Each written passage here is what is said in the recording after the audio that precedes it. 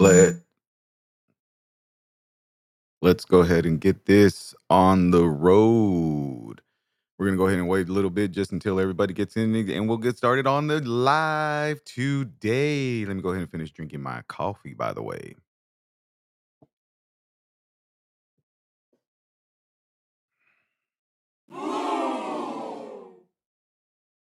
See, now I don't understand this. Let me see.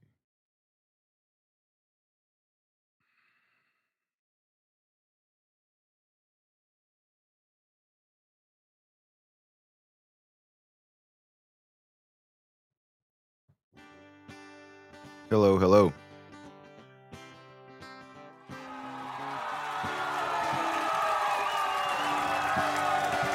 If you're gonna be dumb, you gotta be tough. When you get knocked down, you gotta get back up. I ain't the sharpest knife in the drawer, but I know enough to know. If you're gonna be dumb, you gotta be tough. I lit my brain with rot gut whiskey till my pain was chicken fried. And I had dudes with badges frisk me, teach me how to swallow pride. I took advice no fool would take. I got some habits I can't shake. I ain't the sharpest knife in the drawer, but I know enough to know. If you're gonna be dumb, you gotta be tough. If you're gonna be dumb, you gotta be tough. When you get knocked down, you gotta get back up. That's the way it is in life and love. If you're gonna be dumb, you gotta be tough.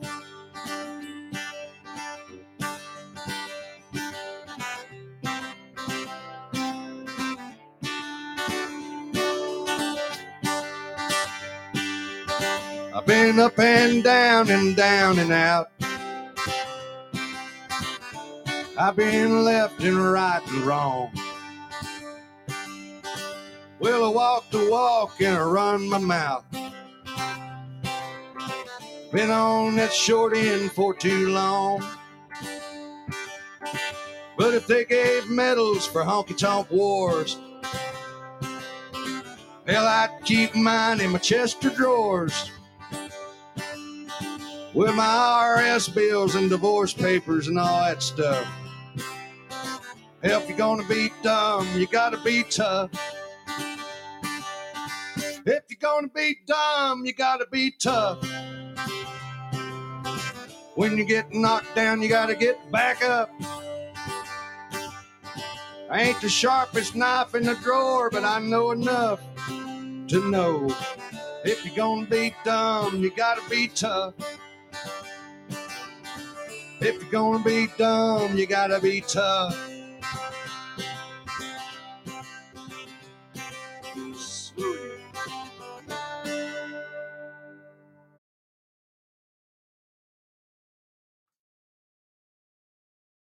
That pretty much sums up my theme song for my entire life. If you're gonna be dumb, you gotta be tough. That is probably true and through to describe my entire life. Good morning, everyone. How is everyone doing this wonderful Thursday morning? It is a chilly, I think it's like 50 something degrees here in San Antonio, Texas. A little too damn cold for me. I can't deal with this bullshit. That's the whole reason why I left Washington. So first thing first, I want to get in right into the news because I saw something that was completely and utterly goddamn ridiculous. Now, I know a lot of people have their own political views. That's fine. I'm not worried about political views. However, I am worried about people saying the wrong things, trying to make a point, and then completely falling flat on their fucking face, which is hilarious. And it seems like our wonderful senator, one of our senators, Mr. Ted Cruz here out of Texas, decided to die on a hill defending something. I mean, I understand what he was going for, but he completely missed the mark. So let's go ahead and play this clip. with Mr. Ted Cruz. By the way, an interesting fact about Mr. Ted Cruz. During our Texas freeze this year at the beginning of February, well, like around December, January, about January, February, Texas was in a state of shambles. It was disgustingly cold. A lot of Texas didn't have any power. They didn't have any water. Pipes were freezing. We couldn't even get out on the road because everything was completely shut down. You would think, I mean, we had heavy snowfall. I mean, we had several up to a foot in some parts of Texas. Other states like Utah, Washington, the northern states, they're like, it's not a big deal. But when you're out here in Texas, it's a huge deal when so much snow falls. So when that fell, I mean, like I said, there's a lot of places that were completely shut down. We couldn't go anywhere. It was freezing. There was no heat. I mean, it was a really rough time here in Texas. Mr. Ted Cruz, during the bulk and the heart of the Texas freeze, decided I'm going to go to Cancun with my family and leave all of my fellow Texans behind to deal with all of this madness. So Ted Cruz decided, hey, I am going to head out to Cancun, Mexico.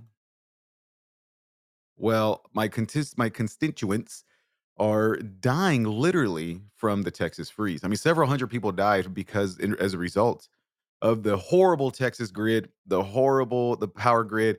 I mean, it was a bad time for Texas. So Mr. Ted Cruz decides, hey, I'm going to defend something else today, and I'm going to die on this hill, even though I completely missed the mark. Now, again, I understand where he was coming from. However, he missed the mark. So let's go ahead and listen to Mr. Ted Cruz dying on this hill. I did a quick count just sitting here. During this hearing, I counted 20 incidents cited. Of the 20, 15 on their face are nonviolent. They involve things like insults. They involve a Nazi salute. That's one of the examples. My God, a parent did a Nazi salute at a school board because he thought the policies were oppressive. General Garland is doing a Nazi salute at an elected official. Is that protected by the First Amendment? Yes, it is. Okay. 15 of the 20 on the face of it are not violent. They're not threats of violence. They're parents who are unhappy.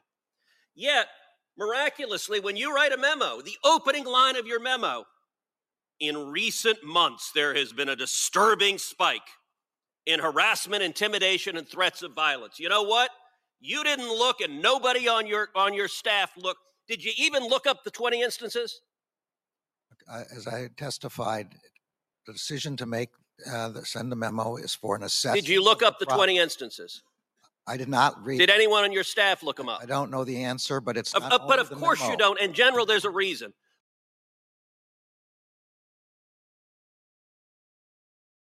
Again, now this was a going back and forth between school board meetings saying that parents were harassing teachers or school educators for mask mandates and all this other shit. Okay, I understand the whole point, but come on, Ted. You're going to go ahead and choose defending a Nazi salute. Now, for those of you who are minorities, women included, women are some of the the largest group of minorities still here in the world. When a Nazi salute is given to someone, usually a huge portion after that, violence does follow. I've actually encountered that myself in high school. There was a feller who gave me a Nazi salute, and then I got jumped by his crew as I was being called beaner and spick and what have you. So, yes, when a Nazi salute is given, there's a large, large chance that we're going to have some threats of violence following shortly after. Again, I understand what, protection of freedom of speech and all this other stuff. I understand where he's coming from, but man, choose a different choose a different hill to die on. But, hey, what do I know? I'm not a political expert. I'm not anyone who's going to have any sort of hardcore political sway. I really don't care about politics. I do have some interest in it for certain, for my own personal reasons, but for the most part, I really don't care about politics. I really don't. The only thing that I care about politics is when it affects my family and things that my family are able to do. Other than that, hey, Again, I really don't care. I just found it interesting. I just found it interesting that Ted Cruz decided to defend the oh my God, his Nazi salutes not protected by the First Amendment. Boy, I tell you. So how's everyone's morning going so far? I mean, I know we have a lot to unload as far as I mean, it's the end of the week. People who have the luxury of having Saturday and Sunday off are very excited for the weekend. Other people have, engagements, certain appointments ready to go. Whatever the appointment is, hey, that's up to you. It's not my, whatever appointment you want. Me personally, the only thing I have look forward to are my 3 days off are Wednesday, Thursday, Friday, which are always amazing to have 3 days off. Unfortunately, I don't have the weekend, but eventually someday I will later on in my future, but until then, well, I'm just gonna cruise. I'm gonna cruise. See, right now I'm on a gravy train with biscuit wheels right now. I'm feeling pretty good today for having a Thursday morning. The temperature's finally cooling off. It's enjoyable. We have I mean, it's pretty good. It's a pretty good day so far. I don't know if anybody has followed the news. I mean, there's a huge controversy right now, which I don't see why it's a controversy at all. Again, we're covering some news this morning. I feel like being covering some news, and so 47 degrees in Utah. Fuck all that noise. That's too goddamn cold for me. That's why I left Washington. That's the highs in Washington right now are in the high 40s, low 50s. Nah. See, we're on a cold front right now. And by the weekend, we should be back in the 70s, in the high 70s, mid 70s, hopefully peaking in the 80, and then we'll stay around 60s unless we have a goddamn snow apocalypse once again. I'm really hoping we don't, but we never know. So there's big controversy right now. I don't know if anyone has followed the news. I follow the news occasionally, only when I have interesting things pop up. However, one of the things that really not I wouldn't say angered me, but kind of it bothered me a lot. I don't know how a lot of people feel, but one of the big hot topics right now is one of the Congress people. I don't know what he holds, if he's a Senate or what's going on in his neck of the woods. However, welcome, Anna. Thank you for joining the live. So one of the things that's a hot topic right now is one of the homosexual senators or congressmen. He just adopted a child, and he took paternity leave to be with his child. Now, I mean, the old school men back in the day are like, bullshit, you ain't no goddamn paternity leave. What you're gonna do is you're gonna get your ass to work. Let the woman take care of the kid. I thought that same way. Hell, my kid was born on a weekend, I believe, or one of my kids were born. Actually, a few of my kids, all three of my kids were born on the day, and I ended up staying that day or taking that day off or going home early, staying with my kid through my day off. If not, I went back to work the very next day. And I was one of those boneheaded men that were like, yo, the paternity leave is bullshit. You got to be a weak motherfucker to have paternity leave. You goddamn kid is at home already. What do you need paternity leave for? Well, you know what? I actually wish I would have had paternity leave. Now that again, I'm older, I would say wiser. I am older. And I realize, Jesus Christ, raising a child, especially being fresh out of the hospital, depending on how severe and how long the labor was for the woman to deliver, that takes I mean, even if the deliverer and having the baby went smoothly and you weren't in labor for a long time, you just pushed a human being out of your body. And we're not supposed to stay home with the mom, your wife, and help raise the child? I mean, at least for a few weeks. I'm not saying that have 7, 8, 9 months of paternity leave. I mean, that would be wonderful. However, goddamn, at least 3 weeks to help the mom recover somewhat. I went back to work. I literally went back to work the very next day, if not the following day. I don't think I had more than one day off to hang out with my kids, my newborn babies, or help my wife. Again, I was one of those misogynistic, pseudo tough guy males back in the day. They're like, she don't need no help. She know what she doing. And I was an idiot. I mean, I'll say it flat out. And that's for any man who who feels that the woman does not need any help when the child is first born is completely ridiculous, and their way of thinking is so stupid. It needs to change. I mean, I was reading some statistics, and there's been a lot of women severely injured and had to go right back into the hospital because of caring for a child alone and injuring themselves really bad. I mean, C-sections, even natural birth. There was women who were injured and severely jeopardizing had compromised in their health because no one was there to help. But this congressman is getting so much shit for taking paternity leave. I mean, number one, it's a hot topic because he's a homosexual. What the fuck does it matter if he's a homosexual? It really doesn't matter. Gay, straight, it doesn't matter. What matters is the love and the family dynamic. Isn't that what we preach here in America? Family, we need to have togetherness. We need to be there for our kids and help raise and shape our world into a better place for the future, right?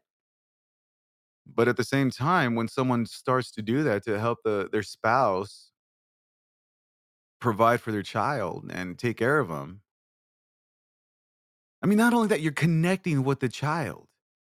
And some people are like, yeah, but these are two men, and one of the men did give birth. I understand that, but they were still introducing a brand new baby into their world. So what's the big deal for a man to take some time off from work just to hang out with just to hang out with the child? You know what I mean? I don't see the problem. But then again, I mean, I'm a lot different now. So I'm going to play this clip from our dear friend, Mr. Joe Rogan. Mr. Joe Rogan, of course, has been on a hot topic for a lot of things. He is the ideal, most, I mean, sought after.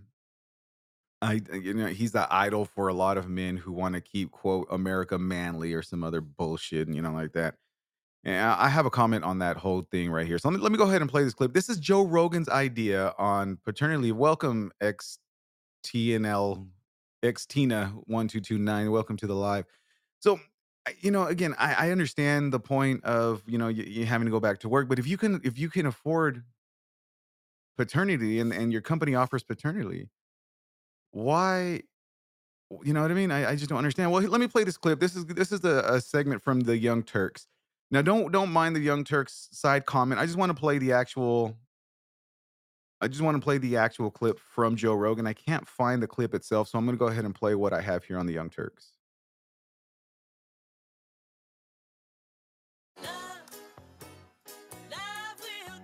After the ad, of course.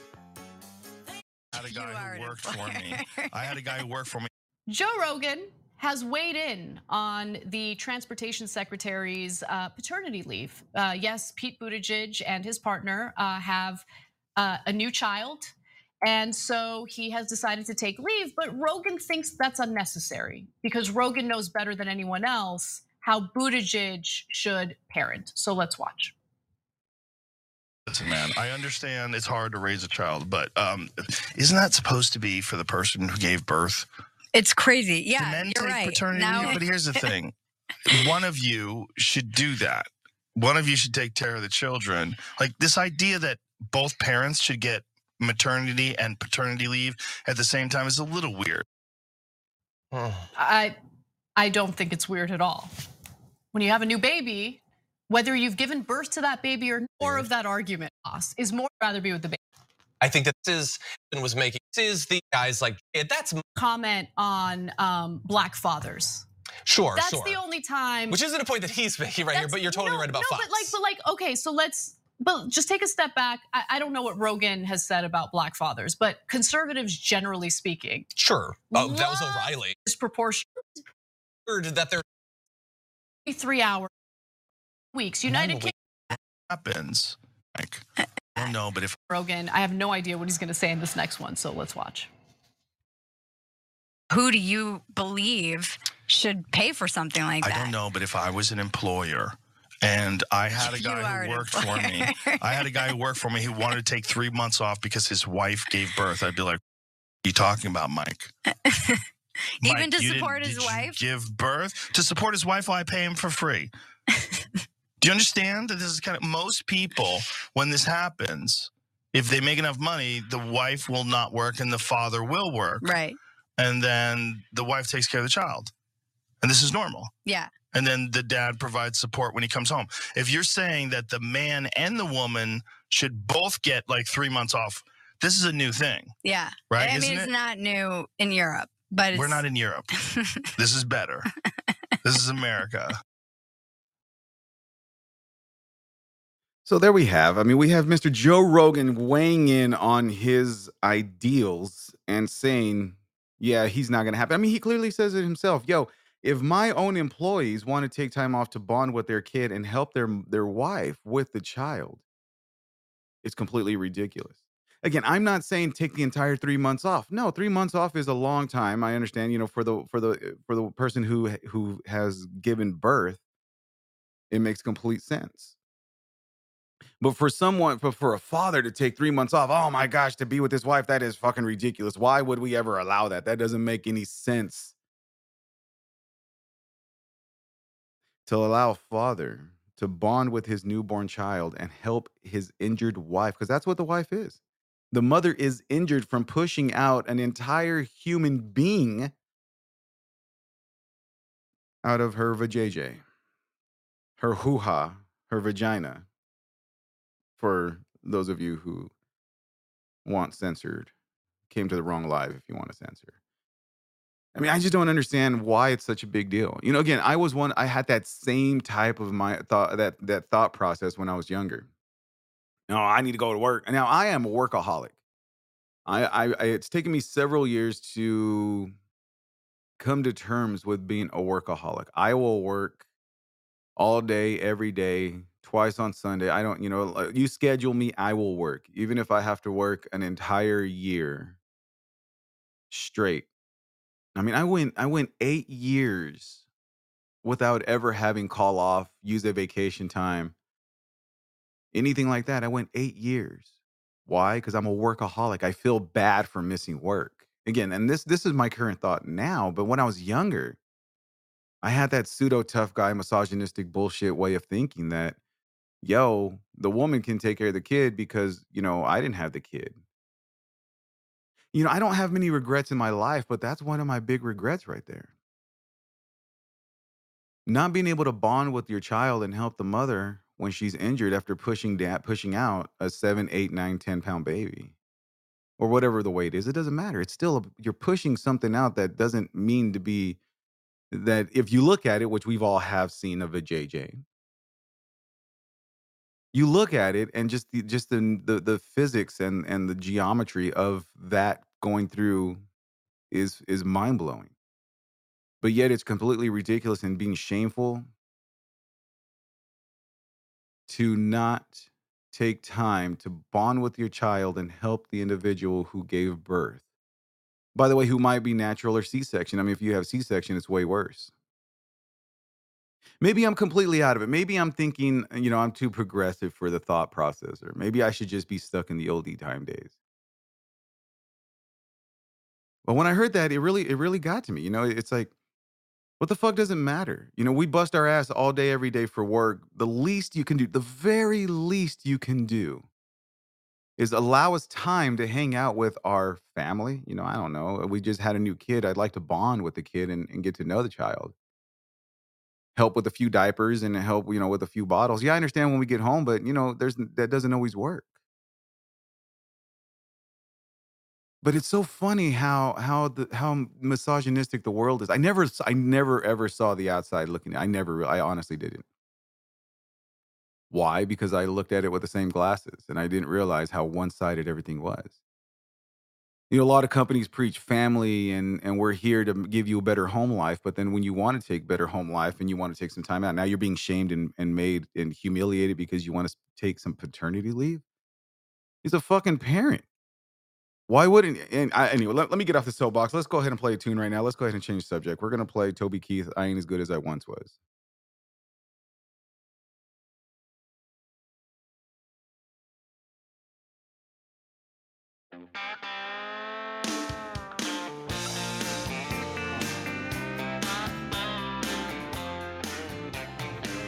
She said, I seen you in here before. I said, I've been here a time or two. She said, hello, my name is Bobby Joe. Meet my twin sister, Betty Lou.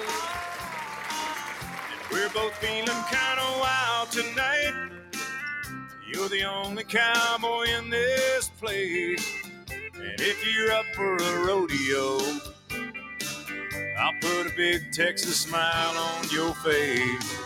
I said, girls, I ain't as good as I once was. I got a few years on me now. But there was a time back in my prime when I could really lay it down. And if you need some love tonight, then I might have just enough. I ain't as good as I once was, but I'm as good once as I ever was.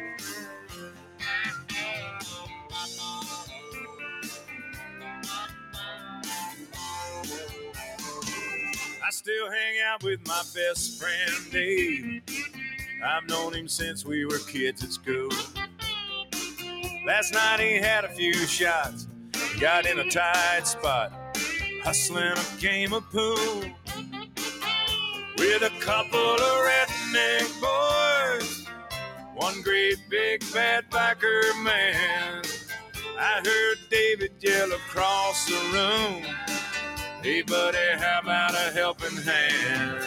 I said, Dave, I ain't as good as I once was. My, how the years have flown. But there was a time back in my prime when I could really hold my own. If you want to fight tonight, guess those boys don't look all that tough. I ain't as good as I once was, but I'm as good once as I ever was. I used to be hell on wheels back when I was a younger man. Now my body says that you can't do this, boy, but my pride says, oh yes you can. I ain't as good as I once was. That's just a cold heart. Toby Keith with "I Ain't As Good As I Once Was." Probably one of his better songs, I would think. Right? Am I right? Or am I not right? I don't know. Maybe I'm not right. It's a great song. So that was my rant and rave that morning or this morning about paternity leave.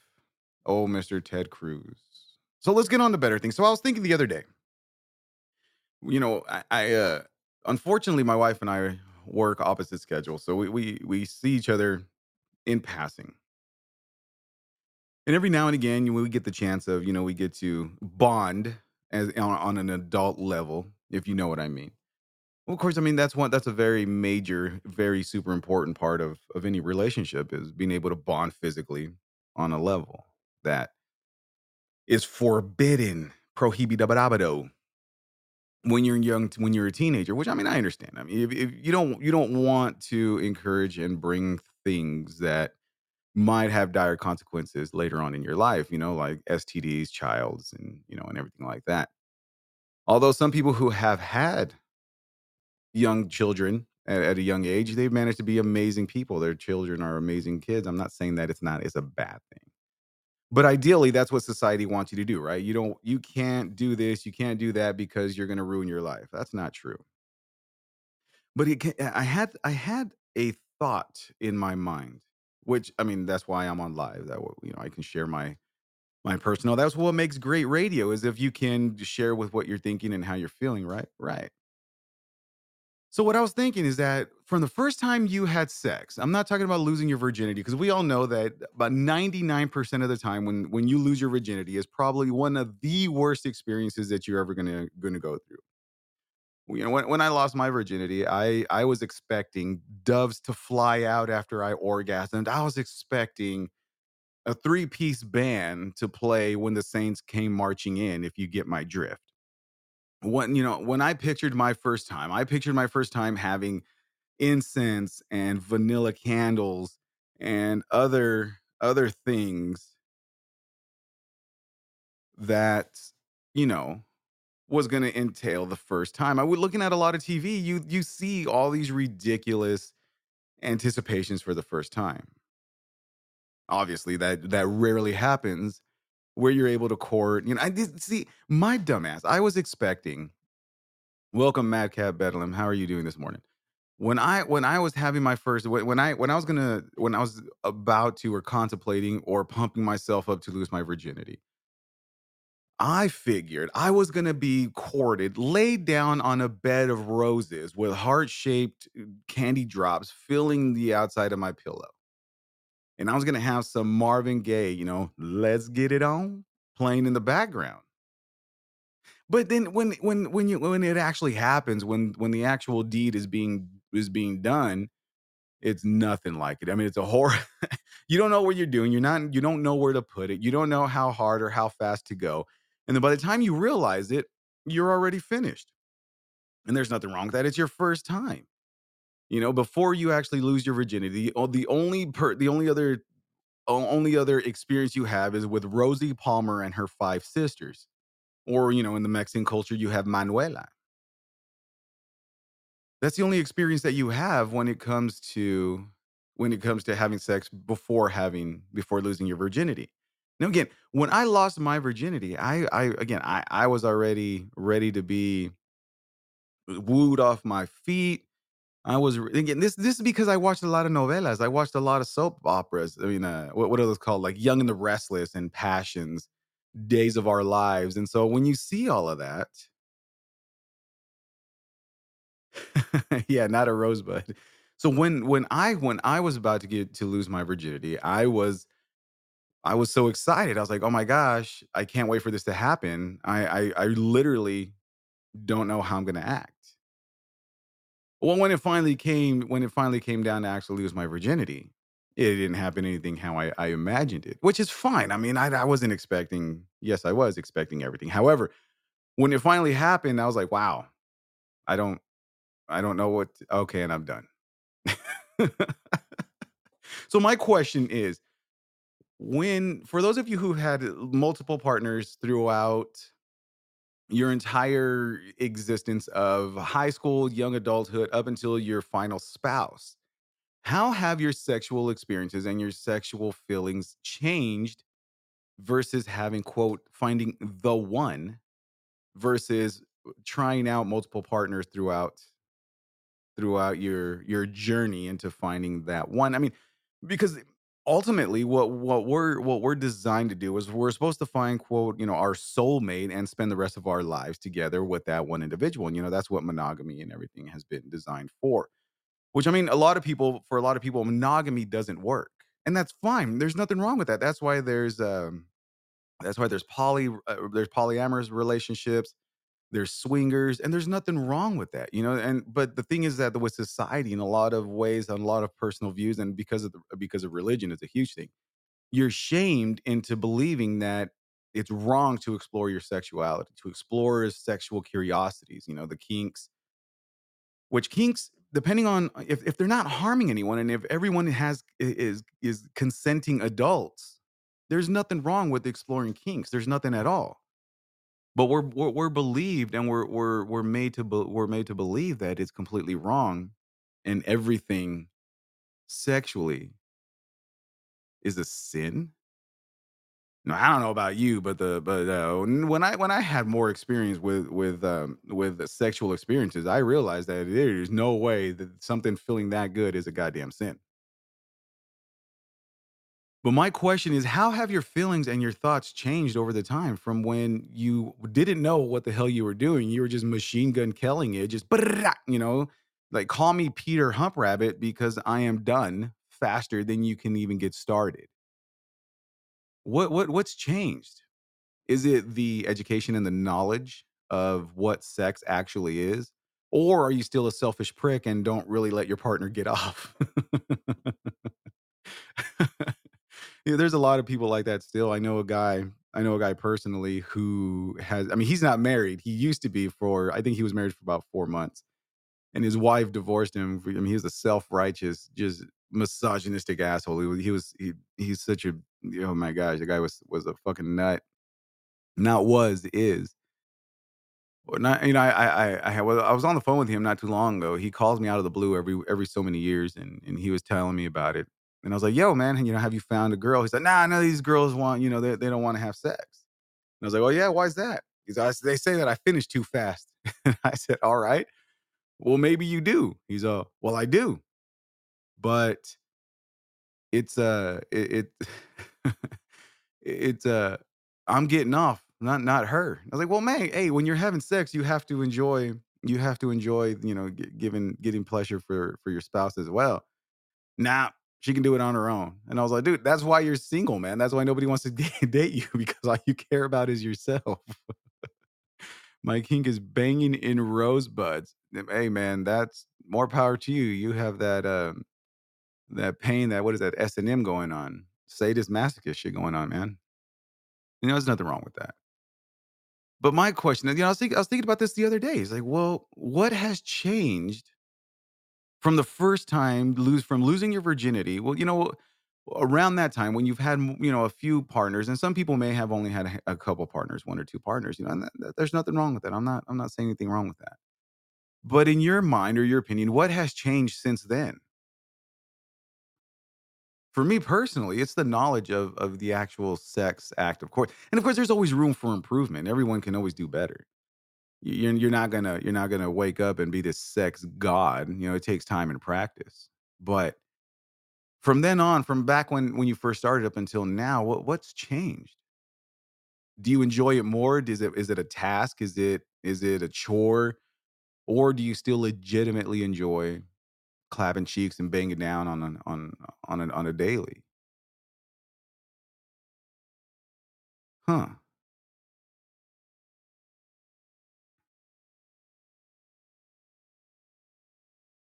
Well, yeah, I mean, there's nothing wrong with doing a victory dance after you're done, but come on, you have to allow the other person to get off as well. That's why it takes two to tango. If anything, man, just get a fleshlight and go to town on your own. By the way, since when I was a kid, back in the early '90s, and for my buddy George, I mean, that I'm not talking about the 1890s. I'm talking about the 1990s. When back in, and when I was a wee little lad in 1990s, there wasn't nearly as many sex toys for males as there are now. I mean, now we have fleshlights, we have the blowjob fleshlights that simulates blowjobs. Just throw a little bit of lube in there and get going. Back in the day, all you had literally was was spit, your hand. Depending on how risky and how much privacy you were able to have, you can put some lotion in a sock and go to town and simulate that. But now the sex toys now make it pretty much okay to bang one out on your own. You know what I mean? And if you can afford it, the sex dolls are so goddamn realistic now. I was looking at these on the Japanese website. I did a podcast episode about AI taking over, and I mentioned sex dolls a little bit in that episode. And I did some research on it. Well, not research, but I looked it up and was checking out the prices. Man, for the lower level sex dolls, you're looking at like $3,000, and those things look freaky real. It's insane how real those goddamn dolls look like. Look, it's insane. I mean, it's freaky how realistic those goddamn dolls look at.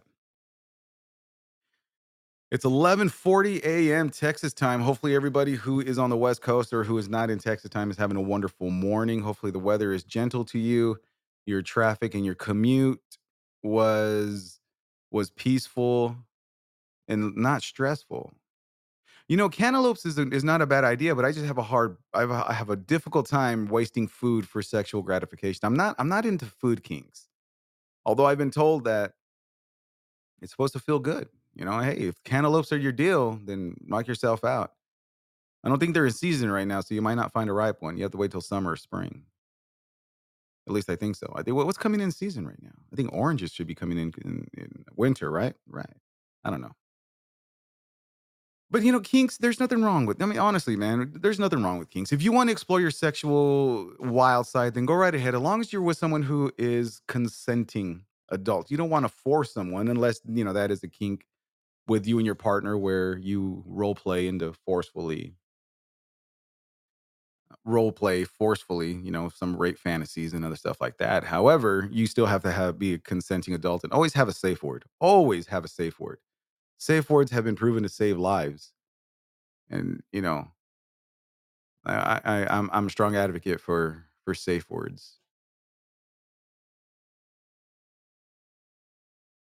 Hopefully, everyone's morning's going well again. I just had me a nice green tea latte.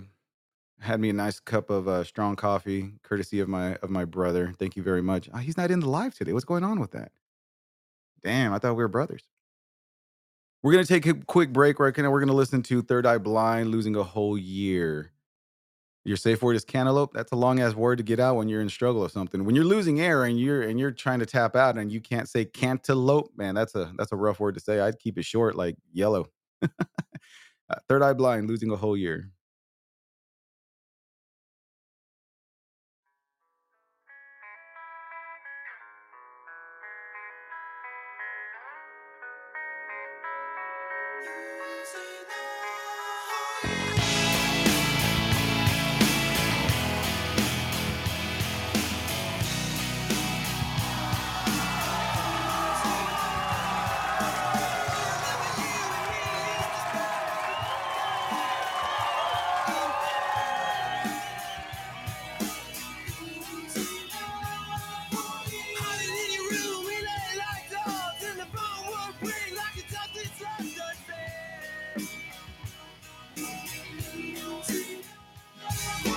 Rich daddy left you with a parachute. Your voice sounds like money and your face is cute.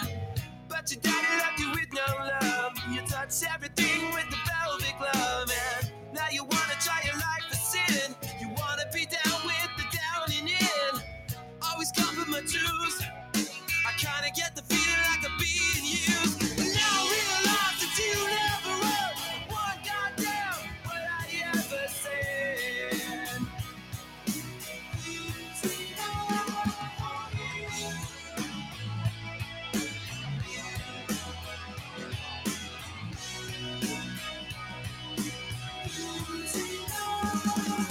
I took your stuff and put it in the basement. When I found out what the smile on your face meant, I seen you pop that check, big, craning your neck at the car wreck. And it always seemed the juice used to flow. In the car, in the kitchen, you were good to go. Now we're stuck with the tube. I sing for the dishes and some aqua lube. And I remember you and me used to spend the whole goddamn day in bed.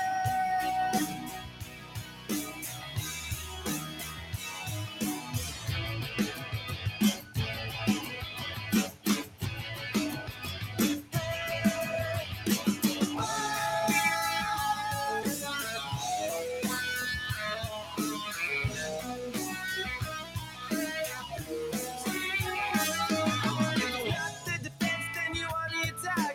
When you start talking, I hear the Prozac. Convinced you found your place with the Pierce Quitines in cyberspace. When you were yourself, that was tasty sweet. Sounds into a routine deceit. Well, this drama is a bore. I don't wanna play no more. Why?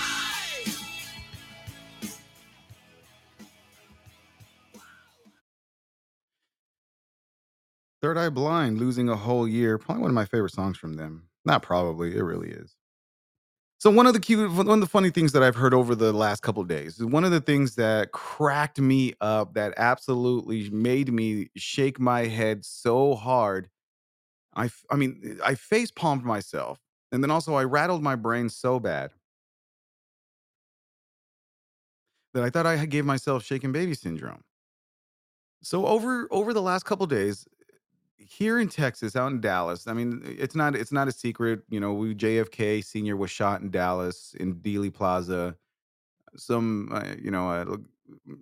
oh, a disgruntled citizen decided that it was best if John F. Kennedy ceased to exist, which is fine. Hey, Unfortunately, it happens. History's done. It's over. Whatever. However, I don't know if anybody is familiar with QAnon. QAnon is this really huge. I mean, I don't think it was. I don't think it was that relevant up until recently, when like the last few years, when Trump came into presidency, or when Trump was started running his campaign. But just around 2016. And QAnon is this huge conspiracy theorist organization that comes out with the most outrageous and outlandish theories that people, their group, believes. So one of the biggest QAnon things that happened over the weekend, or no, over this past few days, was QAnon believed. Oh my gosh, it's so fucking funny that it's difficult for me to even say it without busting up laughing. But over the past few days, QAnon supporters gathered down in Dallas expecting JFK Jr. to reappear. Oh, you heard me right. For those of you who aren't familiar with history, JFK Jr. died in a horrible plane accident in 1999. Not some, but a lot of QAnon representatives or members believed that John F. Kennedy was going to reappear and reinstate Donald Trump as the American president. So a bit of the news article that I read was said scores of QAnon believers gathered Tuesday afternoon in downtown Dallas in hopes that John F. Kennedy Jr. would appear, heralding the reinstatement of Donald Trump as president. The supporters first gathered Monday night in downtown Dallas, and about 1 p.m. Tuesday, there were several hundred people near Dealey Plaza, where President John F. Kennedy was assassinated in 1963. Kennedy's son died in a plane crash in 1999 at the age. Hold on, I got a whole bunch of ads popping up. What the fuck? All right, here we go. At the age of 38, but some supporters of the QAnon conspiracy theory believe that he has spent the last 22 years in hiding. They think John F. Kennedy Jr. will appear at the plaza before midnight on Tuesday.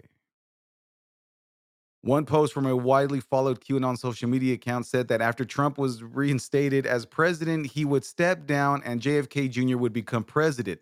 The former National Security Advisor Michael Flynn would be appointed as his vice president, and Trump would ultimately become the, quote, the king of kings, according to Newsweek. Experts who have been following QAnon since its inception said that even they were surprised by the number of people who showed up in Dallas. Some QAnon members said, quote, frankly, I am kind of shocked at how many people turned out for this, said Gerald Holt, a resident fellow at the Atlantic Council's Digital Forensic Research Lab, who researches domestic extremism. This wasn't a widespread belief, even among QAnon followers. The QAnon conspiracy theory centers on fealty to Trump, who adherents believe will dismantle a shadowy deep state, which they believe comprise leftist politicians and celebrities who are pedophiles. Now, I'm 100% for your thoughts and your mind, and you were able to make up what you want to make up. But for you to believe that, not you, not my wonderful followers and listeners here in the live this morning. When you are convinced that someone who has died, and there was evidence that he's died, they recovered his body with his wife and his sister-in-law in the bottom of a lake or an ocean out there on the East Coast. But if you're convinced that he is going to come back, run as vice president with Donald Trump, because that's part of the conspiracy. And once they win, Donald Trump is going to step down, making JFK Jr. the president of the United States. And then Donald Trump will become, quote, the king of kings. Now, I'm an atheist. I'm not religious, but I do know a lot about religion. I studied it a lot of years by force and by choice. Hell, I was raised Catholic up until my dad passed away when I was 12 years old. So King of Kings to me is that these QAnon people are pretty much gonna make Donald Trump the next Jesus Christ, right? Because I mean, Jesus is technically the king. I mean, I'm not wrong on that. I mean, that's he is the king, he is the Messiah. But for them to praise Donald Trump that bad, that hard, it's almost cult like. I mean, it's like QAnon is literally a cult, but we can't call it a cult because then we're shamed and told that we're wrong and we're making false statements. But Charles Manson and the family considered him a king and they were a cult. Jim Jones with the Kool-Aid, his followers called him the king. He actually called himself the Messiah himself, that he was a descendant of Jesus Christ. He was the new Jesus Christ, and they drank the Kool-Aid, and several thousand people died. They considered him the King of Kings. He was considered a cult. Not considered, they were classified a cult. They were deemed a cult. But QAnon is doing the same exact thing with Donald Trump, but they're not considered a cult. And they deny that they're a cult. My brother has a great saying that whenever we were on the phone talking when we're working at night, he always says that crazy people don't know that they're crazy. And that goes on for a lot of things. People who are in abusive relationships don't know that they're being abused because they don't see it. So if you're involved in a cult, you don't know you're in a cult. You just think that you're doing something for the better good. It doesn't make any sense to me. I'm just going off of what I've been reading and what I've seen people crazy, crazy, crazy, crazy. 100% Madcap, beware of stupid people in large groups. You could not have said that any better. I'm not a Trump basher. I'm not a Trump follower. I'm not a Biden basher. I'm not a Biden follower. I'm not a Democrat, nor am I a Republican. But I look at things for what I see them as. A lot of people have difficulty doing that, but QAnon is literally praising Donald Trump as the King of Kings, as the Savior, as the Messiah. When Trump has shitted on his people for years. There's audio, there's video showing that, I believe it's somewhere along the lines where Trump has actually said that if he's ever, this was back in the early '80s or late '90s, or sorry, early '90s, late '80s, where he said that if he was ever to run for politics, he would run for Republicans because they're not very educated and they're easy to convince. There was also an audio clip where he said in a rally, "I love the uneducated." But yet QAnon and several other people praise and make this guy, yet 100% a garbage person, Madcamp. I agree with you. Just his his personality in general, not even president, non-president. I've never liked Donald Trump ever since I knew who he was. But these people, the QAnon and other crazy progressives and Republicans, are praising this guy like he is the almighty. Now, my understanding or my belief is that the reason why a lot of these politicians praise him the way they do is because he has something against him that he can blackmail him with.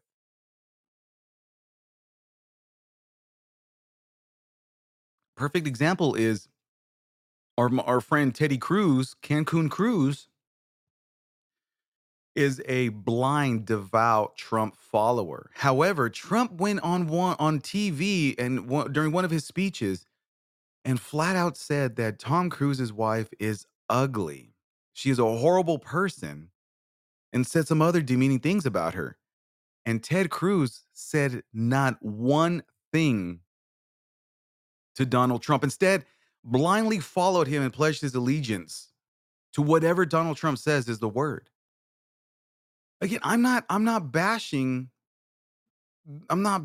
Republicans. I'm not bashing Democrats. What I'm bashing is, if someone's going to talk shit about my wife on national TV, oh, you better believe I'm going to say some shit back. There's no way I'm going to stay quiet and just all of a sudden, hey, Tino, this dude, dogged your wife on live TV. Oh yeah, he did. Oh, well then, you know what? I'm going to believe everything he says, and I'm going to give my undying devotion to him, because he might have some shit against me. I really don't give a shit. If someone dogs out,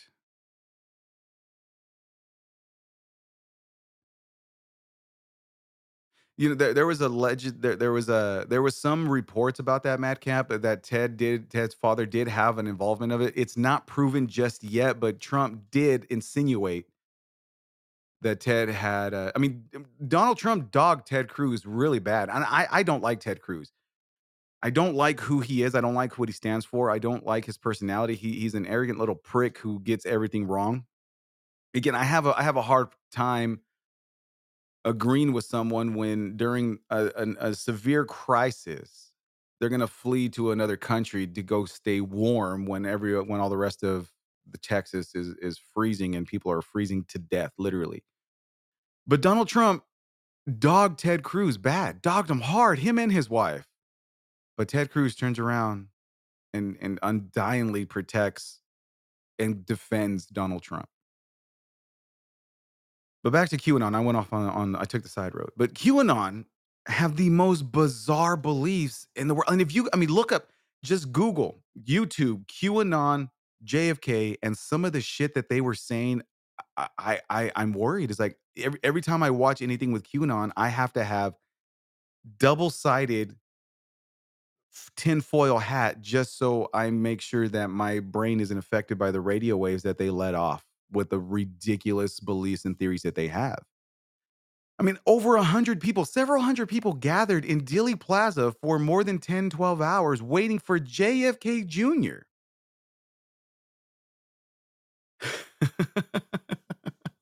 Yes, he did, Mad Camp. He bet him over with a rosebud and a cantaloupe. That's a fact. And Ted Cruz turned around and said, "May I have some more?"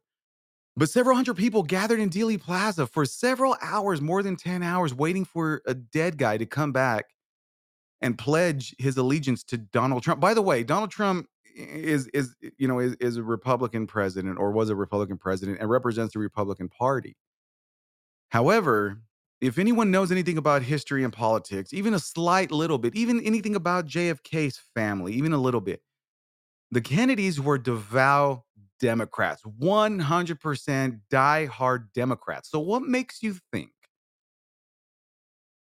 What makes you think that if JFK Jr. came back to life or came out of hiding, as QAnon says, that he's going to jump on the Republican Party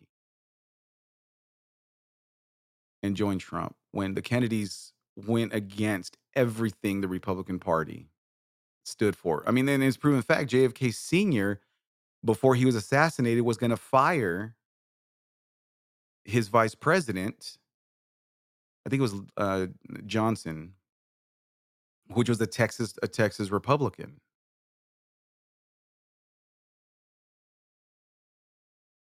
But JFK Jr. is going to come back and hail allegiance to Trump, and then they're going to win the election in 2024.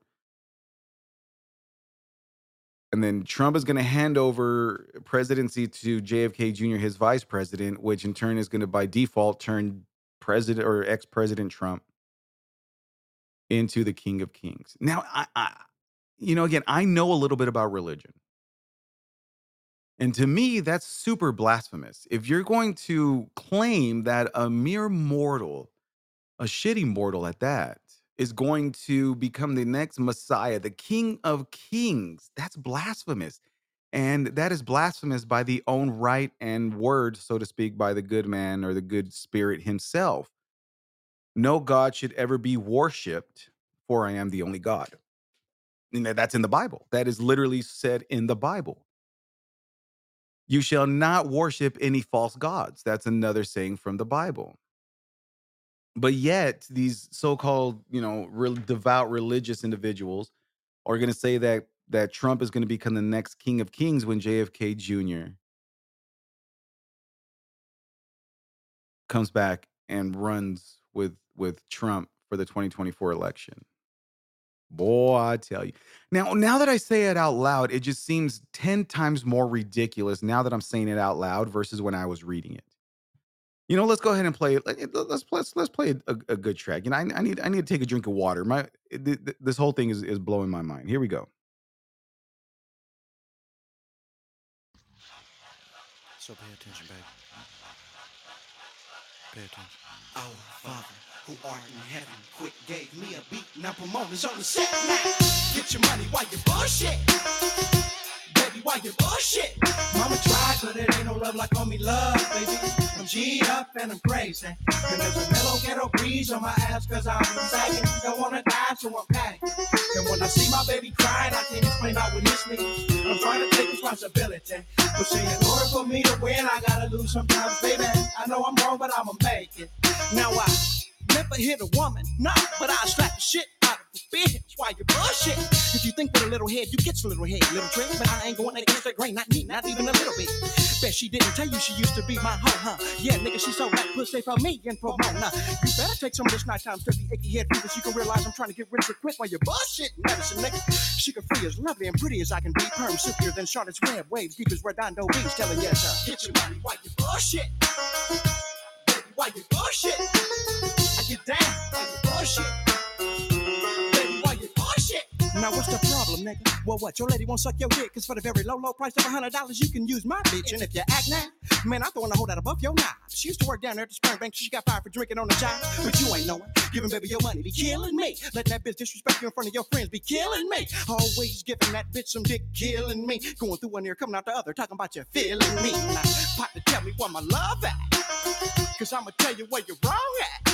I'll be in, but I won't brag. Not me, no matter. I'm broken in the 10 Commandments. Plus, I just walked the hole on some Stacey Adams. Shit, not that. You broke, been broke, gon' be broke. Wanna see me broke, but please don't really though. Cause I tell a lie, she'll tell a lie. Then we'll sit there with a straight face and compliment each other on one another's lives. Now I can tell you 30 times how to pimp you a hoe. And I can tell you 30 more and you still won't know. You wanna overuse the pussy. Nigga, I'm trying to hit the news with the pussy. In a survey, it's estimated that 9 out of 10 men don't check their spouse. But Sugar Free will tell your pretty ass to get the fuck out and get my money while you bullshit. Baby, while you bullshit. I get that while you bullshit. Baby, while you bullshit. Bitch, come get your damn kids. You see them tearing up my shit. You staring dead at their ass. You won't tell them to quit. That was Sugar Free, Why You Bullshit. Now, the funny thing about that song, I don't know if you caught the lyrics because I don't really like the sound quality when I play songs on Podbean Live. But there's a verse in there that says, I had this girl who worked at a sperm bank, but she got fired for drinking on the job. When I first heard that track, when I first heard this record, when I was not a little kid, but when I was younger, I had to replay that shit like 12 times to make sure that's exactly what he said. I have this girl who worked at a sperm bank, but she got fired for drinking on the job. Ew. Boy, I tell you, man, QAnon, there's something else. It's just crazy. It's crazy to me that there's just this undying devotion on this whole Trump, saga and all this other crap. You know what I mean? And, the whole "Make America Great Again." America hasn't been great for a lot of years, and it's not going to. It's going to take a lot of rebuilding to make it great. If we can ever do that, as long as people have their blind beliefs and hate is taught as a little child and harvested, it's going to be real difficult to make America great. Truly, it really is going to be. But enough about politics. I don't really like talking about politics. Although I enjoy learning about it, I really don't like speaking on politics. It's a real controversy issue, which I'm not afraid of controversy. I just hate endless debates with people who cannot and will not accept information, facts, and it's difficult to debate when people have that mindset. But on to more different news, huh? Yeah, that's a great way. For you Raiders fans, apparently you cannot catch a break. I again, it sucks that it sucks that the Raiders were actually starting off at a pretty decent season. I apologize again. I have to learn how to talk at the same time as I'm typing. But apparently over the last few days, Henry Ruggs Henry Ruggs, a wide receiver from Henry Ruggs the third to be exact. Wide receiver for the Las Vegas Raiders killed somebody over the last few days, and now he is in jail. The Raiders dropped him, saying that we cannot be associated with that. It was a DUI arrest. Apparently, Ruggs was driving 156 miles per hour before the fatal crash. Former Las Vegas Raiders wide receiver Henry Ruggs III was driving 156 miles per hour with a blood alcohol content twice Nevada's legal limit before his car slammed into the rear vehicle that burned, killing a 23-year-old woman and her dog, according to prosecutors. Ruggs, 22, remained seated in a wheelchair with a foam brace on his neck and jail guards at his elbows during his initial court appearance Wednesday on pending felony charges of driving under the influence of alcohol, resulting in death and reckless driving. Las Vegas Justice of the Peace Joe M. Bonaventure said he was troubled by his initial review of the case against Ruggs, adding that in 16 years on the bench, he had never heard of a crash involving a vehicle traveling so fast. Now, Marcos Romero, finally, man, goddamn, been waiting for you all morning. It's been an hour in. Now you're just joining me? Boy, I tell you. So now Henry Ruggs, 156 mile per hour, killing and burning an innocent person. DUI charged. Again, okay, so I'm not. Now hear me out on this. I think that he deserves to be punished by the full extent of the law. The reason why I believe that is because we have Uber, Lyft, cabs, we have everything. And being a celebrity of his stature, being a professional athlete with the amount of money that he was given and promised in the initial contract deals, he had enough money to pay someone to take him home. He also had enough money to pay for someone to drive his goddamn car back to his place. He has enough money to take an Uber and a Lyft. Goddamn, there's people that are wasted on Taco Tuesday, missing 3 shoes. Their hair is a mess and their belt fell off, and they're looking for their phone, but they still managed to set up an Uber, Lyft, share ride thing to where they're picked up and they can make it home safely. Driving 156 miles per hour in Las Vegas. For those of you who've been to Vegas, which I believe everyone in this chat, maybe, I don't know, Madcap, Bedlam, I don't know if you've been to Las Vegas, but in downtown Vegas, where this incident happened, or even around downtown Vegas, the roads are not very empty. They are extremely, extremely packed. And driving 156 miles per hour is not acceptable. You can do better. And I'm glad Oakland, listen to me. Damn, my bad. I'm sorry to bring up old wounds. Bear 35, my bad. I referred to them as Oakland, and we all know that Oakland did not want the Raiders because they are a horrible representation of the city, and they had to change their image, so they fired the Raiders into and forcing them to go to Las Vegas, since Las Vegas is a poor representation of themselves as well. But 156 miles per hour in the Las Vegas street isn't acceptable. That's just not allowed. I mean, you killed somebody and then you killed a goddamn dog. And what's worse is they died in one of the most horrible, horrible ways possible. They burned to death. I mean, come on now. So I'm really glad that the Raiders released Henry Ruggs. And you know what? Here's the sad part. Here's the sad part is I've actually read where Las Vegas Raider fans are saying let him play until he's convicted. Is football really that serious? Is being 5-2 and possibly 6-2 more important than being punished for killing a woman and a dog? So we're supposed to let this guy who had a blood alcohol twice the legal limit, ran into someone at 156 miles per hour,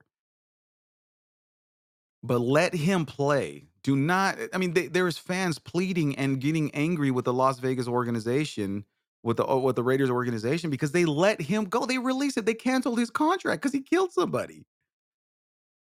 Boy, I tell you. I mean, oh my gosh.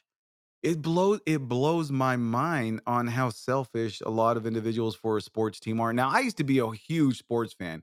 I mean, I would be the one getting mad, screaming at the TV, walking around. I mean, my blood pressure was dangerously high.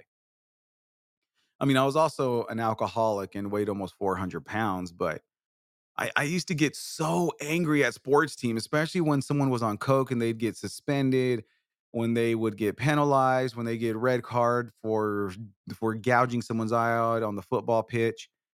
It would drive me up the wall. I would be so angry because it was selfish, because I was holding on to something very little to make myself feel better. And now that I'm not so hung up on sports, it blows my mind that everything I mean, the sports team is so huge and so selfish to where these a lot of the not every fan, not every fan. There's a lot of fans who are in agreement, like, yeah, you cut that bastard. He killed somebody driving 156 miles per hour. But there's a lot of people, a lot of selfish people, because the Raiders are doing well and they haven't done well in so long that they have, so-called a winning season ahead of them, that they're willing to overlook some of the fact that someone burned to death so this wide receiver can continue his contract and stay on the team. It's hard to stay on the team when you get convicted of murder and you're in jail for 5 to 10 years. Maybe I'm looking at it the wrong way. I mean, for all you football fans or you sports fanatics out there, let me know. Am I looking at it completely wrong? Am I the one that's wrong on this ordeal? Should I be looking at it the same way as some of the fans have been lately? I don't care even if it was CR7. For those of you who don't know who CR7 is, that's Cristiano Ronaldo for the Manchester United franchise, or the Manchester United club. He's a huge footballer. I mean, he is one of the best footballers in the entire world. He's right next to Messi. So even if he was to kill somebody in England, I would expect for Manchester and the law to prevail and put his ass in jail for reckless endangerment, murder, and what other law he violated. I feel the same way about any sports fan. I don't care who it is. Even if Kobe Bryant was alive right now and something like that happened with Kobe. But some of the fans, it blows my mind. It literally, I mean, and I used to be pretty heavy into sports, both weight wise and mentally. Oh my gosh, thank you for that. Yeah, yeah, I'm gonna be here all night. It's crazy to me. It really is crazy to me that people are literally defending this wide receiver, trying to minimize and lessen the severity of the crime he committed. I don't get it. Again, maybe I'm looking at it wrong, but I don't think so. I mean, driving 156 miles an hour drunk and then killing someone, I think that's pretty bad. I'm pretty sure you should be punished by the law for doing something like that. And there's that whole thing. Oh, what if it was it doesn't matter if it was my family or not. It really doesn't. What matters is that it was a life that was taken. Which brings me to another point. We have all these pro-lifers talking about, a baby needs to be born, a baby needs to be born. Don't abort the babies, protect the babies. The babies. But someone just burned to death in a Toyota RAV4 by being murdered by a celebrity wide receiver at driving 156 miles per hour under the influence. But let's overlook that death. But let's save the babies. Pro-life lives matter, unless it has to do with the sports team that now will be suffering a shitty season. I mean, you have to think about it. It's the Raiders. They should be used to shitty seasons. Am I right? But I mean, in all seriousness, though, I mean, we have pro-lifers. Yeah, exactly, Marcos. You can't be running plays when somebody's trying to run up that ass. That's very true. Again, maybe I don't know if I'm looking at it the wrong way, or if I'm left field. But I mean, a lot of these people who are pro-lifers, who are vocally about pro-life, want to overlook the loss of a life with someone who just burned to death because of a tragic accident. I mean, it's senseless. especially with the technology that we have available to us now. I mean, we can literally, before we start getting slammed, set up a time to be picked up by rideshare. And the rideshare will call us when we get there. There's an app that'll ping on your phone. Yo, I'm here. What it do? Let's go. Well, I'm wood grain gripping. Fofos tipping. Let's go. But no. Let's get wasted, drive 156 miles per hour, and kill somebody, and be shocked with the repercussions. You know, the sad part is that growing up Mexican, in a Mexican culture, I never knew that driving under the influence was illegal. When someone was telling me don't drive drunk when I was younger, what that meant to me in my head was don't drink hard liquor and get behind the wheel. But if I get fucked up on some Bud Light, some Coors Light, some Natty Light, I can get behind the wheel. Why? Because I'm a man. No one's gonna drive me home. The fuck you talking about? I'm a man, son. I'll drive whenever I want. Woo! Insert Stone Cold Steve Austin theme song right now. But I never knew that driving drunk was illegal. I never knew. I seriously didn't. Never realized, never thought that it was illegal. It's crazy, isn't it? And that's just growing up the way that I grew up. Maybe I'm looking at it wrong. There we go.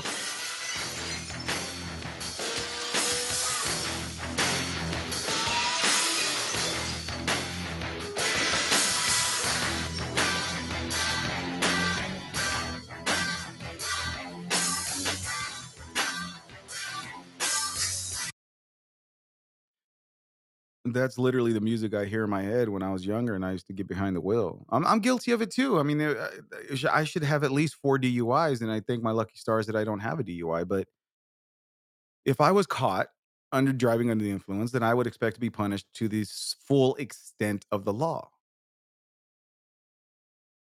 But that's insane to me.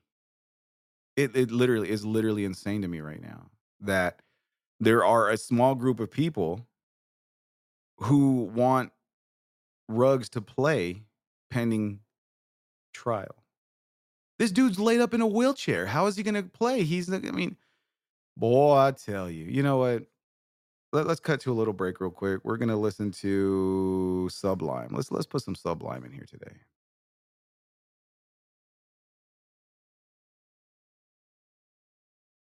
Excuse me. Shut up. Find him.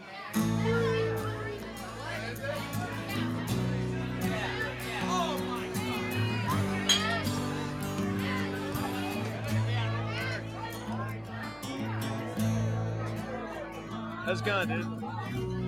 Hey, man, what's up?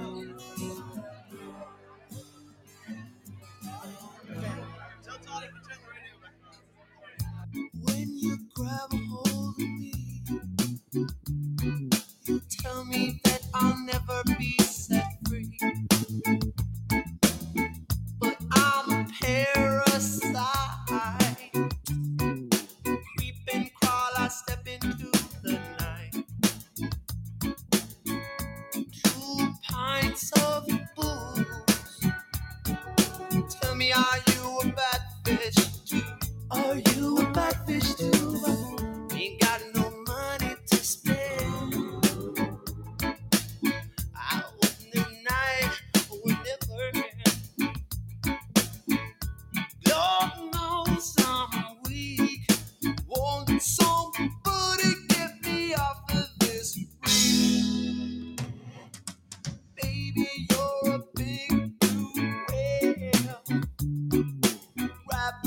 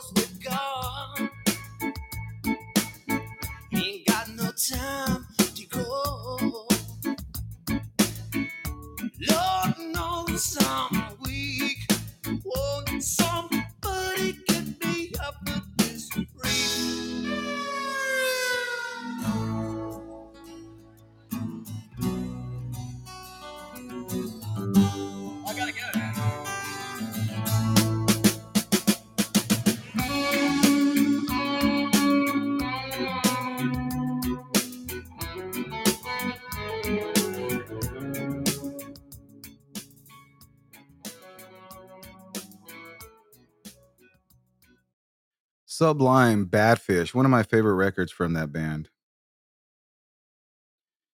You know, one of the funniest things is why is the world obsessed with celebrity news? Every time I open up my news apps, and I have about 7 fucking news apps, and I should actually downgrade, keep it only to like 2. But every time I open up my news apps, I don't get new world breaking news first. I don't get shit that's really important that's happening. No, instead I get shit about Kim Kardashian and fucking people she's dating for the day. Like, I give a shit about that. I mean, why is it that in the world today we idolize and hold these fucking celebrities up to a high standard and degree? You know what I mean? I don't understand why I care who Kim Kardashian is dating. I mean, if it was something that important, instead of putting it in world news, number one top fucking news report for the day, let people search that shit out. I don't care who Kim Kardashian or why the fuck. One of the things that pissed me off. We're gonna go on a rant right now because I'm kind of pissed with that. Every time I open up my news app, I see stupid shit on my news apps. You know what else came in my news app today? In all 5 out of the 7 news apps, one of the top stories, one of the number one fucking stories that I read. I didn't even read it. Let me rephrase it. I didn't even read it. Just the headline. The headline news for 5 out of my 7 news apps was Kanye fucking West shaved off his eyebrows and went to dinner. I'm not kidding you. I'm seriously not joking. One of the news articles, one of the highlights, one of the headlines was Kanye fucking West shaved off his eyebrows and went to dinner. Why do I care if this dude will fucking shaves his eyebrows? What does that have to do with my life? What does it, who cares? Who cares if he shaved off his eyebrows? Really? Who cares who the Kardashians are fucking? What does it matter if they have 19 kids? What does it matter? Why is that front news line shit? Boy, I tell you. I don't understand. You know what? This is a good time. Let's take a call. Marcos, you're on the air. What's going on? Hey, Grumbler, 2 things. I wanted to comment on that jackass who fucking killed that poor person doing 156. Right. Question, do you think that the culture nowadays would have had the same decision, let's say in the 80s, 90s, or maybe even early 2000s? Or because of our culture and our ever-changing existence as human beings, that they're now pleading for whatever ridiculous fucking God you believe in reason, that to let him play? I think that back in the 80s and 90s, that it was a lot harsher. You'd have to look at going into the whole existence of the crime, but I think it was a lot harsher back then than what it is now. And I don't know if it's because of the softness or don't want to piss anybody off, or is it just because he's a superstar? You know, it's one of those. Which way is it going to lean? They should, for his punishment, they should even ban him from the foosball tables in prison. He shouldn't even be allowed to buy Madden video games. He shouldn't even be able to do that little paper mache football, to where, you know how you did it back in high school, to where you flick it across to your other buddy's hands. They should fucking ban him from that too. I agree. He needs to be removed off of every football video game ever created, just erased from history. Secondly, was the celebrities. I compare it to fast food. You know, It's just like fast food. You know it's fucking bad for you. You know it serves no fucking purpose, but you can't get enough of the McDonald's fries. You can't get enough of the Kim Kardashian sex updates. The Kanye West shaving of eyebrows. You know, it's all the same thing. You know, in comparison to fast food, you know you shouldn't be fucking reading it. You know you shouldn't be eating it. It's all bad for you, possibly, you know, resulting into some type of cancer. Right. I mean, the insanity that people live vicariously through celebrities is insane. I don't think they should be getting as much publicity and kudos or whatever you want to call it, the way that they do now. You know, and I mean, go ahead. As soon as I take you know, the radio and you know, everything that you say, I think equally you could pull one thing of, you know, most importance in both of those headlines, that we as a society tend to idolize other human beings for no reason whatsoever, and if there is a valid reason that somebody may think, it's for the wrong reason.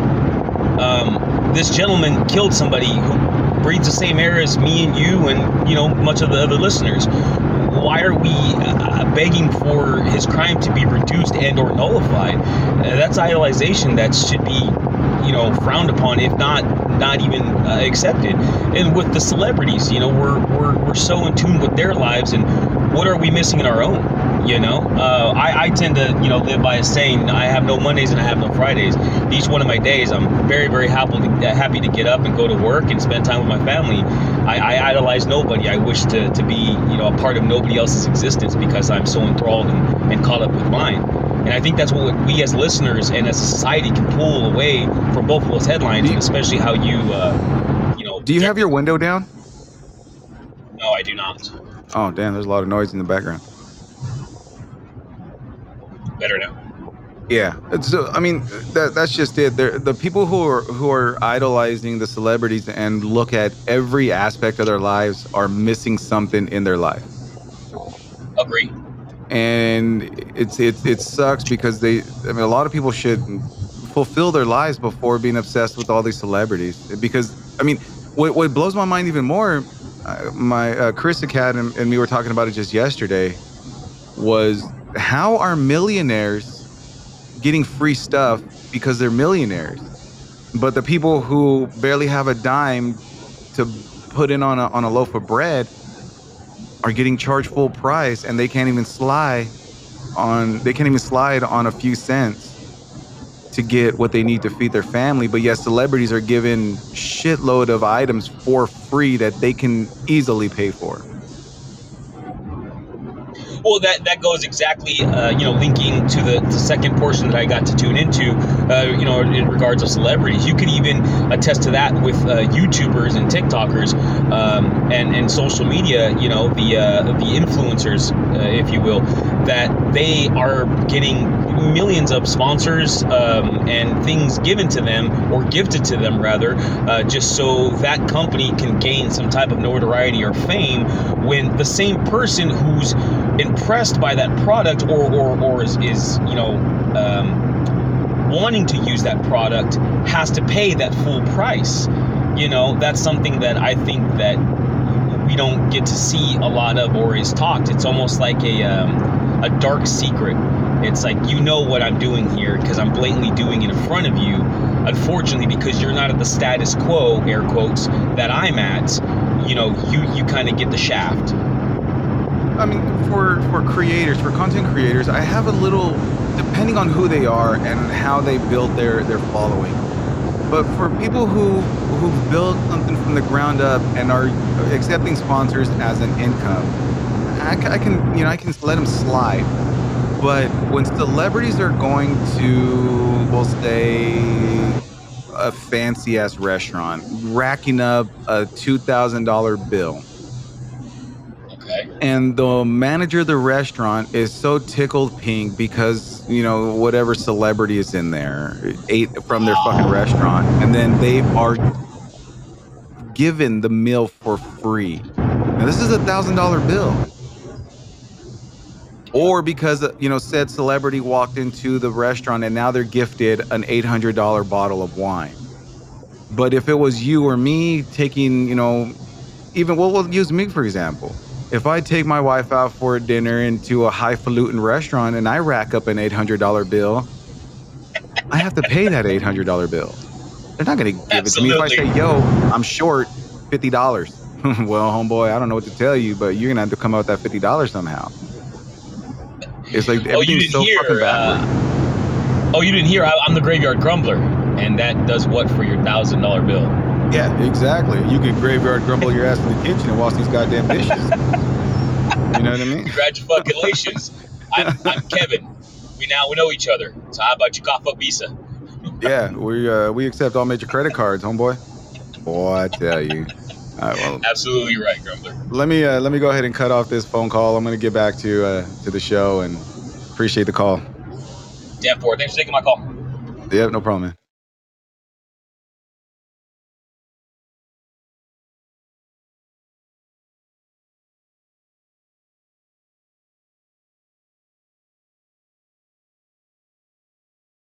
All right. I mean, I don't know. Maybe I'm looking at it the wrong way, but it's it blows my mind.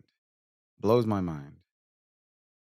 If you're interested in voicing your opinion, I'm accepting phone calls currently online. Just we're not going to go off on a 2-hour tangent on something. And just if you want to share your opinion, have a little input here and there, feel free to go ahead and call into the show. One of the funniest things that I heard now, when I was looking at the QAnon shit, there was a bunch. And I'm not being racist. I'm not being discriminatory. I'm not being anything negative. I'm just pointing out what exactly I saw and what made me laugh so hard. So there was at the QAnon rallies and even Trump rallies. These individuals who support Trump are decked out in MAGA, send the immigrants back or send the illegals back. Trump for president. Trump is my God. Trump 2024. Trump forever. Trump is the man. Now, mind you, this is a Republican Party, conservatives, 100%, right? Republicans, conservatives, that's pretty fair to associate them two together. What cracks me up is watching elderly white couples with MAGA and Trump gear from head to toe dancing to Rage Against the Machine at Trump rallies, at QAnon rallies, supporting Trump. Again, dancing and blaring Rage Against the Machine at a Trump rally. If you're not familiar with Rage Against the Machine, Rage Against the Machine is a huge political band. They are anti-government, anti-Republican, anti-conservative, anti-discrimination, anti-racism. They are everything against what the Trump campaign Republicans, conservatives want. They are anti-abortion. I'm sorry, they are anti-pro-life. They are pro-choice. They are pro-immigration. They are anti-cops, racist cops. They are anti-conservatives. They are anti-Republicans. They are pro-progressive. But yet, old white people at Trump rallies and QAnon rallies, decked out in Trump gear, are dancing and blaring Rage Against the Machine. Tell me what's wrong with that picture. What am I missing? Am I living in a paradox? Am I in a parallel universe right now where when we were bumping this shit in the 90s, we were called heathens and communists? We can't go against the government. We can't go against the establishment. We can't, quote, rage against the machine because we're anti-American. This was in the 90s when the band was huge. This band was huge in the 90s. One of my favorite bands of all time. We were shamed for listening to Rage Against the Machine. I was told at school that I am anti-American and I should be held on charges on federal charges for listening to Rage Against the Machine in the 90s at South High School in Bakersfield, California. Because they sang about the machine and the unfairness to minorities and even women. But now the band is being blasted at Trump rallies. I'm living in the Twilight Zone. I am literally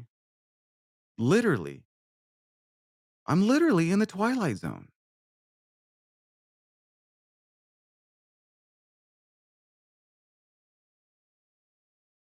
I'm literally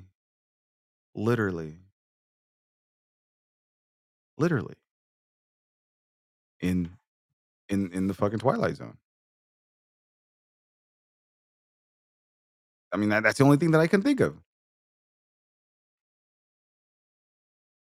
I mean, I don't know. I'm seriously at a loss when I saw that happening on the TV. I'm in the Twilight Zone. Fifth dimension, beyond that which is known to man. It is a dimension as vast as space and as timeless as infinity. It is the middle ground between light and shadow, between science and superstition, and it lies between the pit of man's fears and the summit of his knowledge. This is the dimension of imagination. It is an area which we call the Twilight Zone.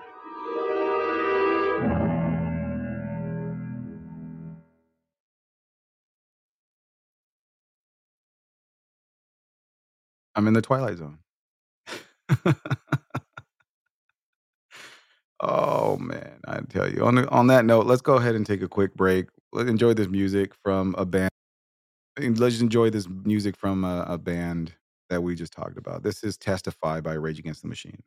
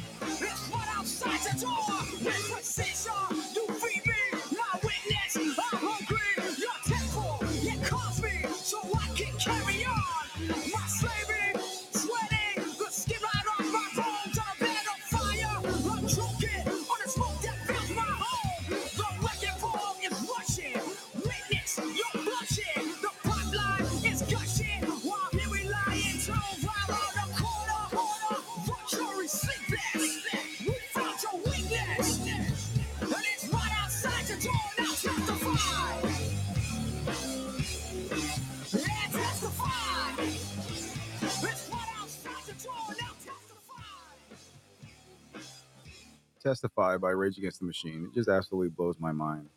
Blows my fucking mind that conservatives were jamming out to Rage Against the Machine.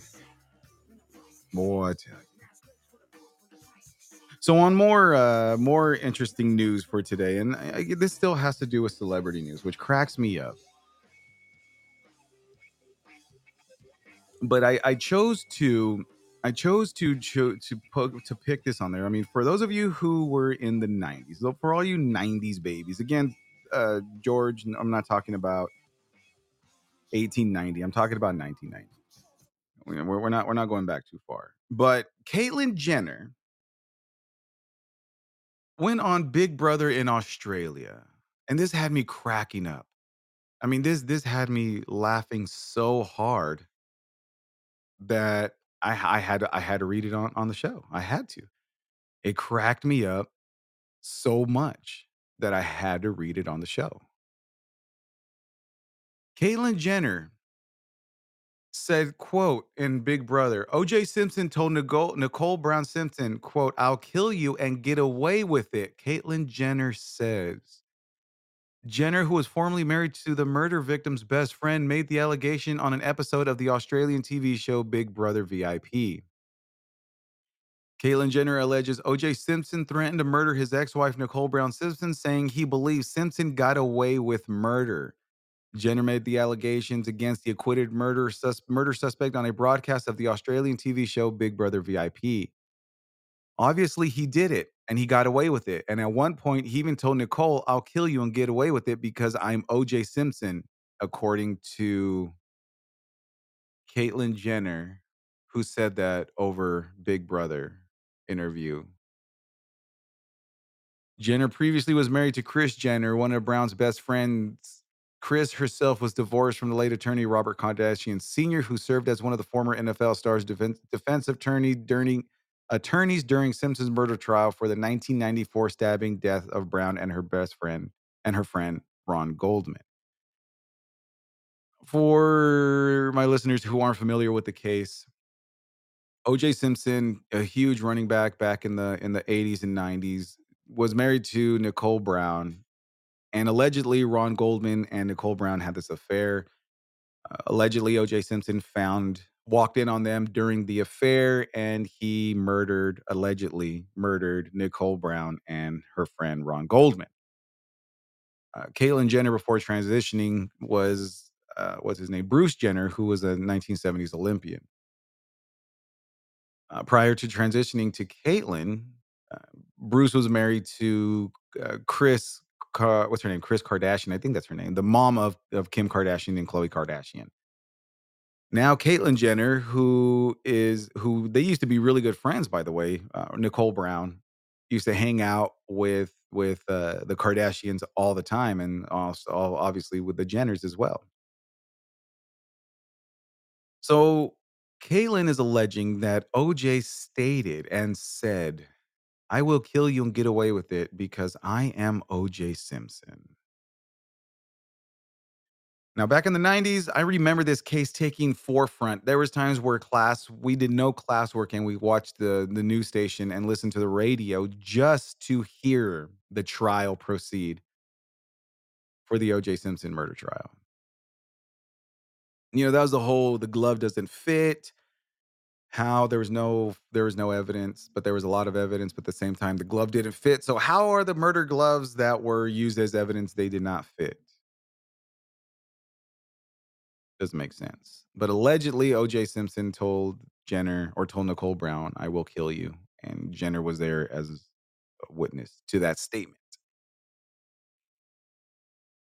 If that was true, why did you wait all these years?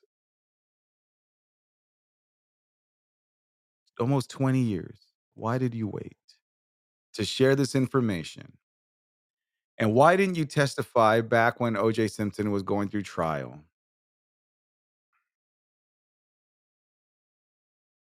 Why didn't you testify against OJ Simpson if you had this valuable information? Why? Is it true, or are you just doing this for the views? Are you doing it just to add more status or more ratings to Big Brother Australia, or is it legitimately OJ Simpson said that? No, there was no evidence tampering. He was found not guilty because of a lot of things that weren't presented effectively as evidence, and the big thing was that The murder glove that had blood stains all over it did not fit O.J. Simpson, so therefore he had to be innocent, and there's someone else who went into to Nicole Goldman's house, or Nicole Brown's house, and kill her and Mr. Ron Goldman. But again, if you have this information, why would you wait until you're on a reality show to share this information instead of going on trial and testifying against a murderer? Are you doing it just for the views, or are you doing it because legitimately, or because it legitimately happened, or because that's what Mr. O.J. Simpson said? What do you think? I mean, obviously I wasn't there, but I mean, Robert Kardashian, which Kim Kardashian's husband, defended O.J. Simpson life and limb. He was found innocent. But almost 20 years later, if not 20 years later, Caitlyn Jenner is saying that O.J. Simpson directly said this to Nicole Brown. Why didn't she take the stand at the time? Why? Huh? It doesn't make any sense. Did it really happen, or are you just trying to boost the ratings of the show? I don't even know who watches Big Brother anymore. I didn't even watch Big Brother when Big Brother was famous. But that's just me. Boy, I tell you. I just think that any reality show is really hard for me to digest. There's a few here and there that I enjoy watching. I'm not gonna lie. I'm a reality show enthusiast at times, but for the most part, reality shows aren't really reality. They're just scripted shit that makes people want to watch more and more. I'll tell you the best show. The best show that I watch right now though, is Mr. Pickles on Hulu, Rick and Morty, and Bob's Burger. Those 3 shows are my go-to shows. I can't watch Mr. Pickles during the day. I have to watch it at night when everyone is asleep, because it is a very vulgar and crazy ass cartoon. It's fucking hilarious though. But I mean, am I the only one who's sick of the celebrity news? I try so hard to try to avoid. I even try to fix the algorithm in my news apps to get away from celebrity news, but it just keeps popping up everywhere I fucking look. F is for Family was pretty good. That show was all right, but Monica, you need to check out Mr. Pickles. Check out Mr. Pickles on Hulu, dude, and get back to me.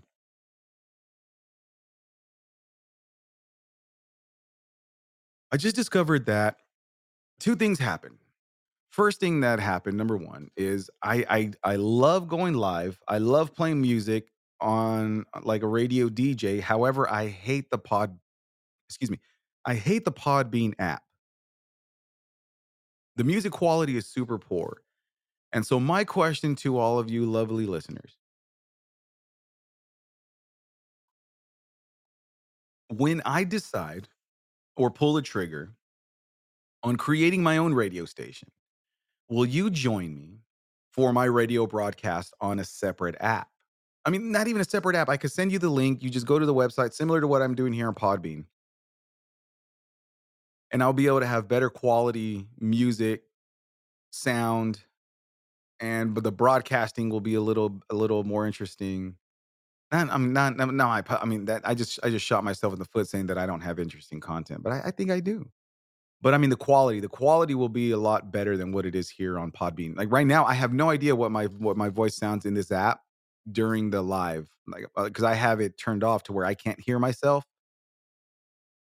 But I know through on my side, all of my equipment sounds legit. But as far as what it sounds like in the live, I don't know. I'm hoping it doesn't sound too shitty. But I'm gonna start a radio station soon. I just have to get all the odds and ends worked out. I have to figure out certain things and pull the trigger and subscribe to it. Thank you, Madcap. I appreciate that, man. Thank you. Marcos, I appreciate you. Thank you for your support. I just don't like the live, man. When I play the music is real shitty. I don't like how it sounds. But if I go through a radio app, it's gonna sound a lot better. I'm thinking about going on Radio King. I just have to pull the trigger and subscribe to it. That way I can get it rolling. But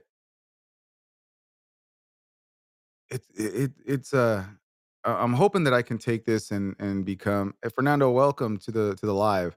Again, I'm trying to I'm not trying, but I'm gonna become the king of podcast. I'm already the king of podcasting, although a lot of people don't know yet. Hey man, I appreciate it, man. I try to make the show interesting. I really do. Now I want to become the king of radio. And I feel like I have the right attributes to become the king of radio and the king of podcasting. Of course, it's gonna take work. I know that. I know that. But I have a strong shot. I mean, that's why I'm gonna become the king of radio because I don't have a video face. I'm not the cutest person in the world. I mean, don't get me wrong, I get some looks. I get some looks. They're not very good looks, but I get some looks. But that's why I stay on radio. Let's take a short break. Let's go ahead and listen to oh shit, I had some shit playing in the background. I didn't even know. Let's listen to Little Dicky. For all you 90s kids out there, this one is for you.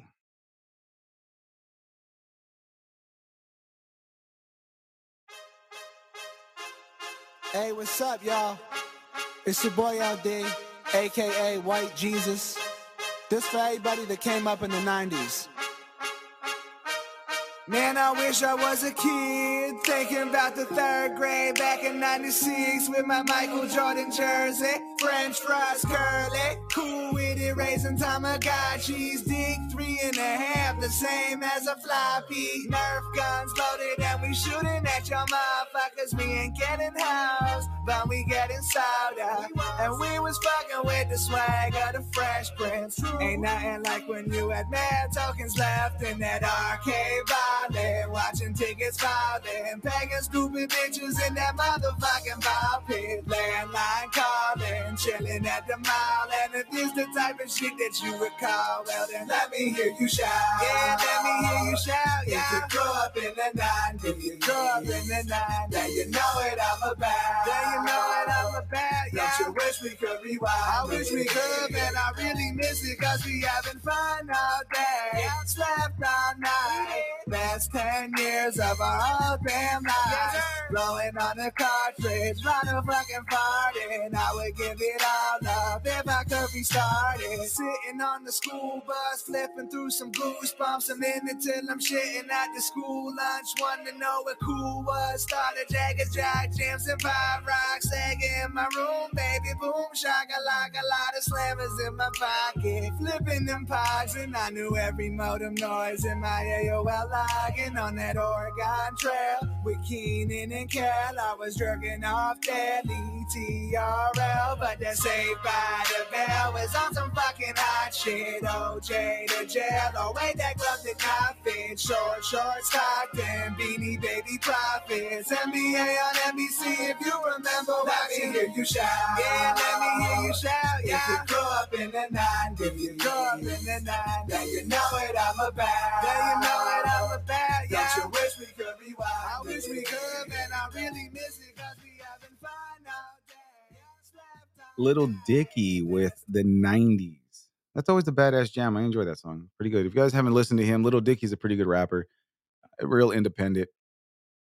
So let's go back to my earlier thought when I was talking about what's the difference between the first time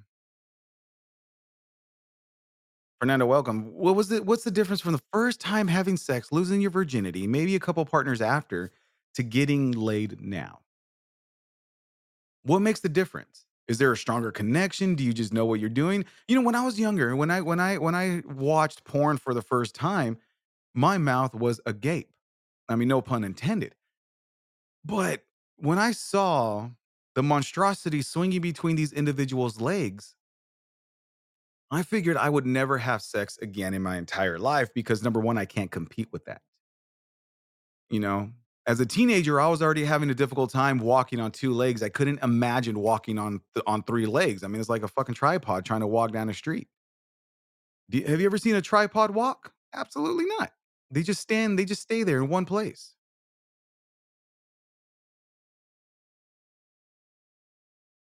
So I want every time I watched porn, I wanted to call the cops. It's like, yo, this dude is literally rearranging the guts on the inside of this poor woman. There's a crime happening right now. We need to stop it. But I mean, the first time the first few times, you didn't really know what you were doing, and I'll be honest. I mean, I try to be honest with everybody whenever I speak to people. I didn't know what I was doing for the longest time, but now, I mean, I still kind of know what I'm doing. I mean, I would think, but the worst thing in the world to me is having someone pity fuck you.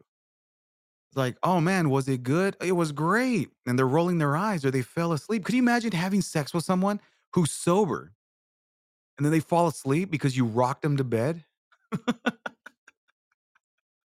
It's like, what do you do? I mean, it doesn't it doesn't that would be so ego deflating to me. I mean, there's a you always hear about women faking it and trying to boost the man's ego. We don't want that, ladies. We can't fix what we're doing wrong. Even men, hey, if you're into the same sex, that's fine with me. You know, I just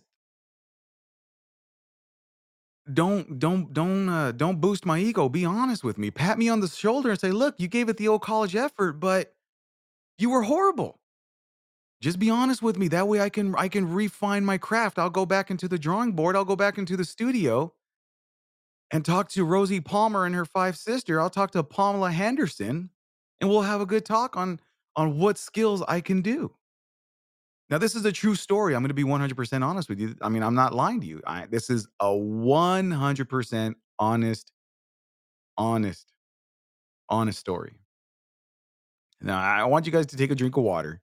Don't take a drink of water as I'm going to tell you the story because I don't want you spitting all over your phone, your boss, your camera, your computer, wherever you're listening to the show at. I don't want you to spit your water out. In 1999, I mean, for those of you who don't know me personally, I was a huge first time I saw porn, I thought it was special effects. I didn't know you were allowed. No, you weren't stupid as a kid, Madcap. We were just naive and we didn't know any better. No one educated us about what pornography was. I mean, my porn talk from my mom was, if you watch porn, I'm gonna kill you. If you have sex, you're gonna die because I'm gonna kill you. That was my sex ed talk. But for those of you who don't know me personally, in my junior and senior year of high school, I was a huge dope head. I was a big drug addict. I was a man whore. My main mission and goal was sex, drugs, and rock and roll. That was my main mission in high school. And I watched my first porn tape when I was a junior in high school, and it was something about some flight attendant. And which, by the way, on a side note. After I watched that pornography and I saw how hot the flight attendants were and how they were able to get laid, I expected that on my first plane ride. I was really, really mistaken and wrong when I had a male flight attendant and a female flight attendant who at the time was probably about 60 years old. But I let me, that's a different story. But when I first watched, again, 1988, 1999, I was a huge dope head. I was a huge sex addict. I try to get laid as much as I can, again, because that's what I was taught from my cousins. I mean, my cousin said, "Yo, you need to get laid. If you're not cool and you're not a man." And of course, I wanted to be a man. I'm the man, Clifford Franklin. I'm the man. So my whole mission in high school was to have sex as much as I could. So me being me, watching, growing up in the 90s, watching Beavis and Butthead and experiencing porn for the first time, I so I walked up to this gal, a very sweet gal, and it was somebody who had an interest in not just to have sex with, but to actually date. This was back in '99. I had just finished having a rendezvous with the dope man, and I had to get my candy. I had to get the candy to make me dandy. Some of that booger sugar. You know, some of that pick me up. And, I just did a little bumpy bump, little, you know, and I walked up to this gal, and my dumbass high tells her. So I ask her, I don't tell her. I ask her, I said, "Hey, do you have a house?" She's all, well, yeah, I live with my parents. I'm like, "Oh, do you need your plumbing fixed?" She stares at me and blinks twice. I stare at her and wink. And, in my mind, I'm expecting her to say, "Oh my gosh, yes, I do need my plumbing fixed from a big strapping man like you." And then I expected to get laid because that's what I saw in a pornography. So we looked at each other, we stared at each other for about 5 minutes when I finally broke the silence because the silence it was starting to get more and more awkward. So I looked at her and, I was like, "You don't need your pipes fixed?" And she's a, no, I don't." And I looked at her, I was like, "Okay, this is not what happened in the pornography. When I saw the porn, dude said, 'Do you need your pipe fixed?' And she got naked and they were boning right there in front of me. What did I do wrong?" So I moved to my butthead pickup line. For those of you, what I'm don't know what I'm talking about Beavis and Butthead. And I looked at her and I was like, "Hey, baby, how about it?" Again, she stares at me blankly, blinks at me about 3 times, and I blink at her twice, and I'm like, "Okay, what is going on here?" Every porn that I've watched, the whole 2, these are guaranteed pickup lines. Why isn't she naked yet? You're right, Madcam. I got invited over and actually had to fix her plumbing, which, by the way, that's a different story. That actually happened as well, by the way. But it wasn't a pickup line. It was something else that I try to be. I try to be a what is that called? A gentleman and offer my services, and she actually obtained my services, and I got nothing out of it. Doris, welcome to the live. And so again, we're staring at each other, and I could see the total disgust on her face at this time because I think it finally clicked in her head. This motherfucker picked me up with a porn line asking me if my pipes need to be worked on.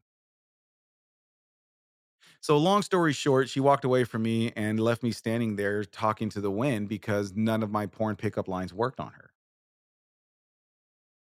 So that brings me to my now stories or my now experiences now. I mean, like I asked earlier, what's different from the first time you had sex until from the time you have sex now?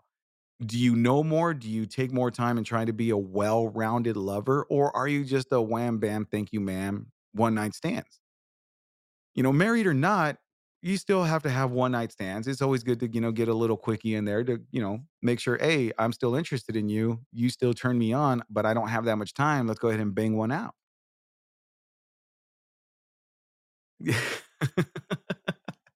I delivered a lot of pizzas for nothing, man. At least I would have got paid. It wouldn't have been nothing. I'd have gotten flipped my pizza, actually make a buck or two. But what's crazy now is the statistics that I've been reading lately is that there's a larger group of individuals, teenagers, young adults who aren't having sex. Now, I mean that don't get me wrong. I mean, you finally understood that peer pressure into having sex isn't a good thing. If you're going to have sex, you're going to have sex on your own accord and on your own will and your own liberty, not because you're being forced into it. But the stats the stats are staggering from what the percentage of when I was growing up in the 90s on how high teen sex was versus the statistics now, which is like it's like a 40% drop of young teenagers having sex. And it blows my mind, no pun intended. It it blows my mind. Oh man, I mean, at least now. Oh, by the way, the first time I watched hentai when I was in high school, the first time I watched hentai, I covered myself with a blanket and kind of sat in the fetal position because I was shocked so bad on the porn of hentai that I saw. That is brutal. I mean, who comes up with fucking hentai? I mean, I want to know who is at the roundtable meetings for these hentai animated porns when they're sitting together and like, yo, this last movie did really well. All right. We had an octopus man dude that looks like a fucking pigeon. He had sex with 8 women at one time because they all sat on his tentacles. They grew to a ridiculous size, ripped them in half, they all orgasmed, and the movie was over. We need something different. What can we do next? What round table meeting did they have? And the other people involved in the meeting are looking at him like, yo, if we did octopus, why don't we do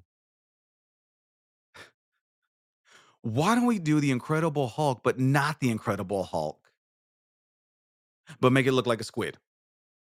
But the squid's penis is gonna be somewhat like a volcano. Same style, same look, and it's gonna erupt in the same fashion. You know what? You're fucking brilliant. Let's film it. Let's get onto it. You just got a promotion. Yeah. You just unzipped with that description.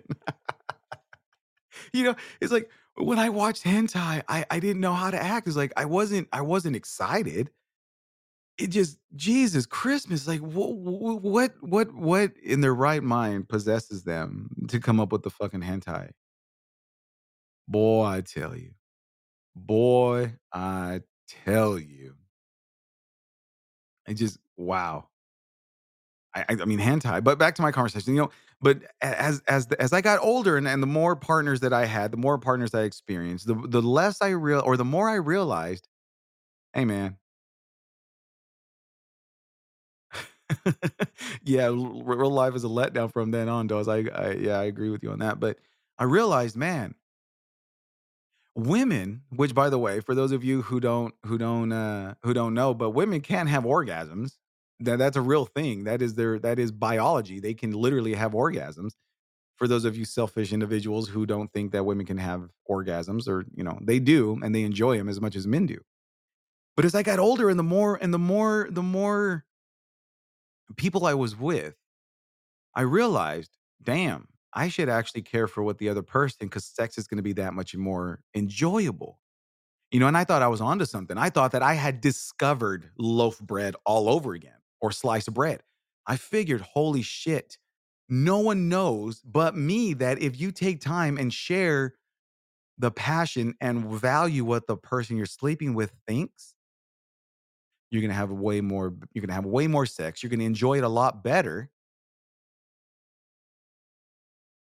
and everything's going to be peachy. And I was like, holy shit, I just discovered water. No one understands this but me. I have the secret.